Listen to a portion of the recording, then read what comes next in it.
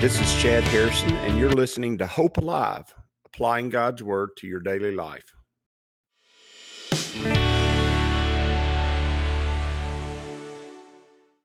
Hi, this is Chad Harrison, and I am the teaching pastor of Lake Community Church and have been serving as a pastor for 25 years. I'm also a practicing attorney. This podcast is designed to help you study God's Word and find God's will for your life. I pray in the name of Jesus right now that God would open up His Word to you and allow you to see Him and to know His will, that you might glorify Him and that you might walk in faith and power each and every day, especially today, in Jesus' name. Good morning. Welcome to Lake Community Church's morning Bible study. We're in Exodus chapter 27. We've made it. Exodus chapter 27, and we are at the altar. And you go, the altar, what are you talking about? The altar is important for us at church because we understand that that's where we go at the start of during the worship time of the service. And the whole reason to go there is, well, that's the place where we are cleansed and prepared to hear God's word. And if you use the tabernacle, if you use the temple as a picture of how to approach God, how Scripture tells us to approach God, you can see that there's a method, there's a process, there's a way in which we go in. And I say that, and people go, "Is that a ritual?" No, we're not talking about a ritual. We're talking about a methodology. Just as Jesus, when he was asked to pray, he didn't say pray this. He said pray like this, meaning he gave them an outline of kind of how to speak to God, things that God wants us to deal with when we come to deal with him. And just like Jesus gave his disciples in the disciples' prayer, we call it the Lord's Prayer, but the truth is him teaching his disciples how to pray. What he was teaching them is a methodology. And so when we study the tabernacle, and when we study the temple, what we're getting there is an outline. It's an outline of how we approach God. And so we don't want to miss this. It's important. And another element of proof for that is if you go to churches all around the world, even Catholic or Russian Orthodox or just you name it, Pentecostal, mainline denomination, Baptist, Episcopalian, Methodist, if you go to any of those services all around the world, they have a general outline. They generally have the same outline of how they do a worship service. And they have some elements to the service that you're going to find, and it may be different how they do it, but there's going to be elements to the service that you find in every service. And the reason is because each one of those services, the whole worship of God, has been handed down to us from really Exodus here and in Leviticus, and then understanding how the temple was built and how God gave instructions on building the temple, and then ordering worship and the way the Jews did it during the Old Testament, and then that being handed down in the New Testament. There's going to be prayer, there's going to be singing, and the singing's usually at the start of the service. It always usually is, and it may be other times during the service, but there's definitely going to be singing. There's definitely going to be some kind of teaching. It may not be teaching from God's word anymore. There's certain places you go where that's not the preeminent teaching, but I will say this: if you're in a place where God's word's not being taught, you need to get out. That being said, if God's word's the preeminent teaching tool, then you're in a place where God can speak to the hearts of people. And if Jesus is not the preeminent, the most important part of the worship service, then and you say Jesus is, we sing or whatever. No, the Word of God, Jesus is the Word made flesh. So if he's not the most important, there is. But if you'll notice, there are aspects to the worship service that you find in every Christian sect, I guess is the best way for me to describe it. Christian sects, whether it's denominations, whether it's giant organizational churches like the Catholic Church or the Russian or the Orthodox Church, or whatever group you're with, however they form, they go through a similar type of worship. And that is because it is pictured in Scripture. It is carried out by the Jews, and it is carried on to the New Testament church, and it's been carried there for thousands of years to us because It is the way to worship God. And so when we're studying through all these things, we're studying how to worship God. We're studying what God finds very important. And he started off with the tabernacle. And why is that important? That's where you come and meet with him personally. So obviously God's going to think that's real important because he gave his son's life so that we could do that. But outside of the tabernacle, outside the actual tent, or outside the actual temple, if you were on the Temple Mount, outside the actual tent or tabernacle, there are things that are built there, and they have particularity in the way God says he wants them built. And one of them is the altar of burnt offerings. And it is a very important place for us personally in our worship. It is an important picture. It's an important picture for us as Lake Community Church, but it's an important picture in Scripture for how we worship and how we seek out God. And so it is a highly, it needs to be focused on. And the altar of burnt offering, you say, we don't do a sacrificial system anymore, Chad. We can't. Pastor Chad, we don't do that. Yes, we do. We really do. We do a sacrificial system every Sunday morning. The Bible says that, do you not know that you are a temple of the Holy Spirit, and that we are to offer our bodies as living sacrifices? We are in a sacrificial system, and yet the sacrificial system is not a system of blood and death anymore, because Jesus was the final sacrifice for that. His blood paid for all of it. But our sacrificial system is a living sacrifice now. It is our life placed on the altar of God so that he might burn up those things that are destructive, burn up those things that are outside of his will, burn up those things that are not pleasing to him, and making us pure and holy. He is refining us in the fire of his altar. And he's doing that all the time. But when we bring ourselves as that sacrifice, when we come and bring ourselves as that sacrifice to his altar, well, we're preparing ourselves to receive really all that God has for us. We're preparing to receive his very best. And that's why when you see him saying, build this altar, what does he say? He starts out with not the silver, not the brass, not the gold, not the accoutrements. He says, build an altar of acacia wood. Now you go, what is the altar? Okay, I don't know exactly what that is. I'm going to tell you, and it is really a very large barbecue pit, really. If you want to know the truth, if you look it up and look at pictures, the way artists want renditions of this altar, all you got to do is Google it and then go to images. If you'll Google it and go to images, you'll just see all kinds of renditions of this altar. And what it really looks like is, it looks like in the South, what we use is these 55-gallon barrels. When I was a little kid, they would take these 55-gallon barrels, they cut them in half, they put a grate on the bottom half, they put a handle on the top half, and they'd put on the side some hinges, and they'd hinge that thing up, and they'd take that grate out and put coals in the bottom, and that's how they did barbecue. And now we have big fancy grills with gas, and we have big fancy grills that we can put wood in the side, and they roll. They're even on trailers that we can move around and cook just bucoodles of barbecue. Which, by the way, I'm not against that at all. I think that's an advancement in human society that we ought to applaud.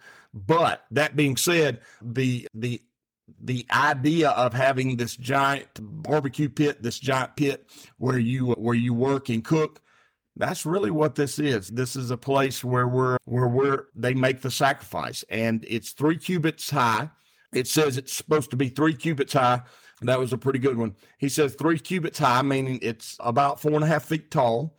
And then it's to be 5 cubits long and 5 cubits wide. It's in a square. It's not a rectangle. It's a square. And that's about 7. It's about 7 long and 7 wide. So you can imagine this is a pretty big pit. It's a pretty big barbecue pit. And it's to have horns on each of the 4 corners, so that the horns and the altar are one piece, and overlay the altar with bronze. Now, what you've got here is some clear pictures. First of all, this pit is large, so it's for large animals. And if you think about 7 long and 7 wide, it would be a pit, if you were thinking about putting yourself on the altar, it'd be a pit that you fit on. Now, we're not being burned up. We're not into human sacrifice. That's satanic. That's unbiblical. We're not into that. There is only one sacrifice that had to be human, and that is God himself coming in the form of man, in the form of his son. Other than that, there is none of that. We're giving ourselves as a living sacrifice. So when we go on the altar, we're being refined. We're not being killed. But if you'll think about it, it's the size that we would fit on. It's adult human size. It's enough for all of us. And it'd be enough for them to sacrifice the animals, bulls, oxen, all that kind of stuff. They could place that on the altar. It says, make a horn. So it's tall, it's wide. It had steps up to it. It says, make a horn at each of the four corners. Now, we're not sure exactly what this looks like, okay? And when you look at the rendition, some of them you'll look and it'll look like an actual horn, like the horn of a cow, or the horn of not a buffalo or a ram, but it kind of sticks out just like a horn from the altar. And sometimes it looks like they've just added a big block that is shaved off into a point. It looks like that. Now, remember, this is all made of acacia wood, and we're the acacia wood. So we are the fundamental foundation of this altar. And on the four corners, it has the horns. And that is a beautiful picture. It is something that's used throughout Scripture. The horns of the altar are where we grab hold of God. Those horns would have been where the blood would have been placed to purify the altar. Horns, by the way, always represent power. Okay, so whenever you see the word horn, you always think of power. And these horns represent the power of God's salvation. And salvation is an important thing as far as our Christian life. Now, I'm not talking about salvation where you begin your relationship with God. That is really a Western terminology, really more of a United States American idea of the salvific process. Salvation is a constant and continual work of God in our lives. And that's why Paul uses it in the past, present, and future tense when he's speaking about his own salvation. And it is a process of God sanctifying us. That process of salvation or being saved is the altar process. This altar is a perfect picture of it. And it's the power of God to purify, refine, and make us holy. And so when we go to the altar, what we're doing is we're grabbing hold to the horns of the altar, meaning we're grabbing hold of the power of God at the altar. And we're saying, refine us. We're saying, purify us. We're saying, make us. We're saying, grow us. We're saying, become all things within us. That is the whole purpose of going to the altar of God. That's the whole purpose of coming to meet with him, is that we come and we are refined and we're made new and we're made powerful and we're made right before him. And when we lay our living lives sacrifice, our living sacrifice on the altar, he makes us in his image. He makes us in his likeness. And that's what salvation is all about. When you go back to the altar here, it's a picture of God purifying and sanctifying. When you come to modern times and our understanding of how we approach God, it is God sanctifying, God making us new as we come before him. And we're asking him to do that. We're engaging God in this. This is the aspect of our relationship with God. Sanctification, by the way. Justification, you do nothing for. Glorification, you can't make yourself glorified and you can't resurrect yourself. God does that. So justification, we don't do.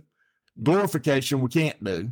Okay. By the way, justification, you can't do either. And then in the middle, we have sanctification or being saved. And that is the part of the process where we join God. That's the part of the process where we submit ourselves to his will. And this is the part of the process that you're invited to be in. Otherwise, God wouldn't even just tell us anything. He'd just do it all. But there's a part of the process where we join God, where we actually do the things God has told us to do. And we act in faith. We join him in faith, doing the things that God has asked us to do. And that is what the altar is all about. You grab hold of the horns of the altar. You say, you are the power, you are the glory, you're everything, and we need you to make us like you. And that's the whole purpose of the altar, is to be made in his image and in his likeness, to be as he is. And so we put our bodies up on that altar and make ourselves a living sacrifice, holy and pleasing to him. This is our rightful act of worship. It is the proper thing we should do, is to offer our bodies as living sacrifices. And it's has the horns on the corner, and it's all in one piece. It's not broken up into pieces. And then finally, it's overlaid with bronze, and bronze is a picture of judgment. Okay. And you're going, why is God judging us? He is. But remember, there's a difference between judgment for condemnation and judgment for sanctification. Okay.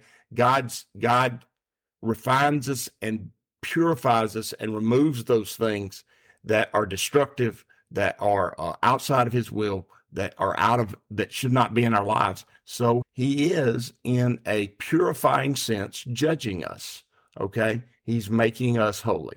And the bronze is a picture of God's judgment. It always is. Every time when you see horns, power, bronze, judgment. Okay. It's a picture of God's working his judgment toward us. Anytime you see one of the red metals or copper, you got copper, then you got bronze, then you got brass. Bronze and brass are metals that are mixed together. Bronze being the most powerful of the metals mixed together. Copper is really strong. Bronze makes it not only strong, but it makes it malleable and easy to use and less brittle. And bronze is the strongest of the metals. It is the strongest of God's judgment. And so when we see God's judgment at work in our lives, it's not for condemnation, it's for sanctification. And that's what the salvific process is, to be sanctified before him. And so we're going to study a little bit more about the altar tomorrow. But that being said, today, I think we get a good primer on the whole purpose of having this altar of burnt offerings, because we are the burnt offerings. I pray that you'll think about this, and that it'll make you consider what you're doing on Sunday morning. You're not going through a ritual. You're going through a process of meeting with God.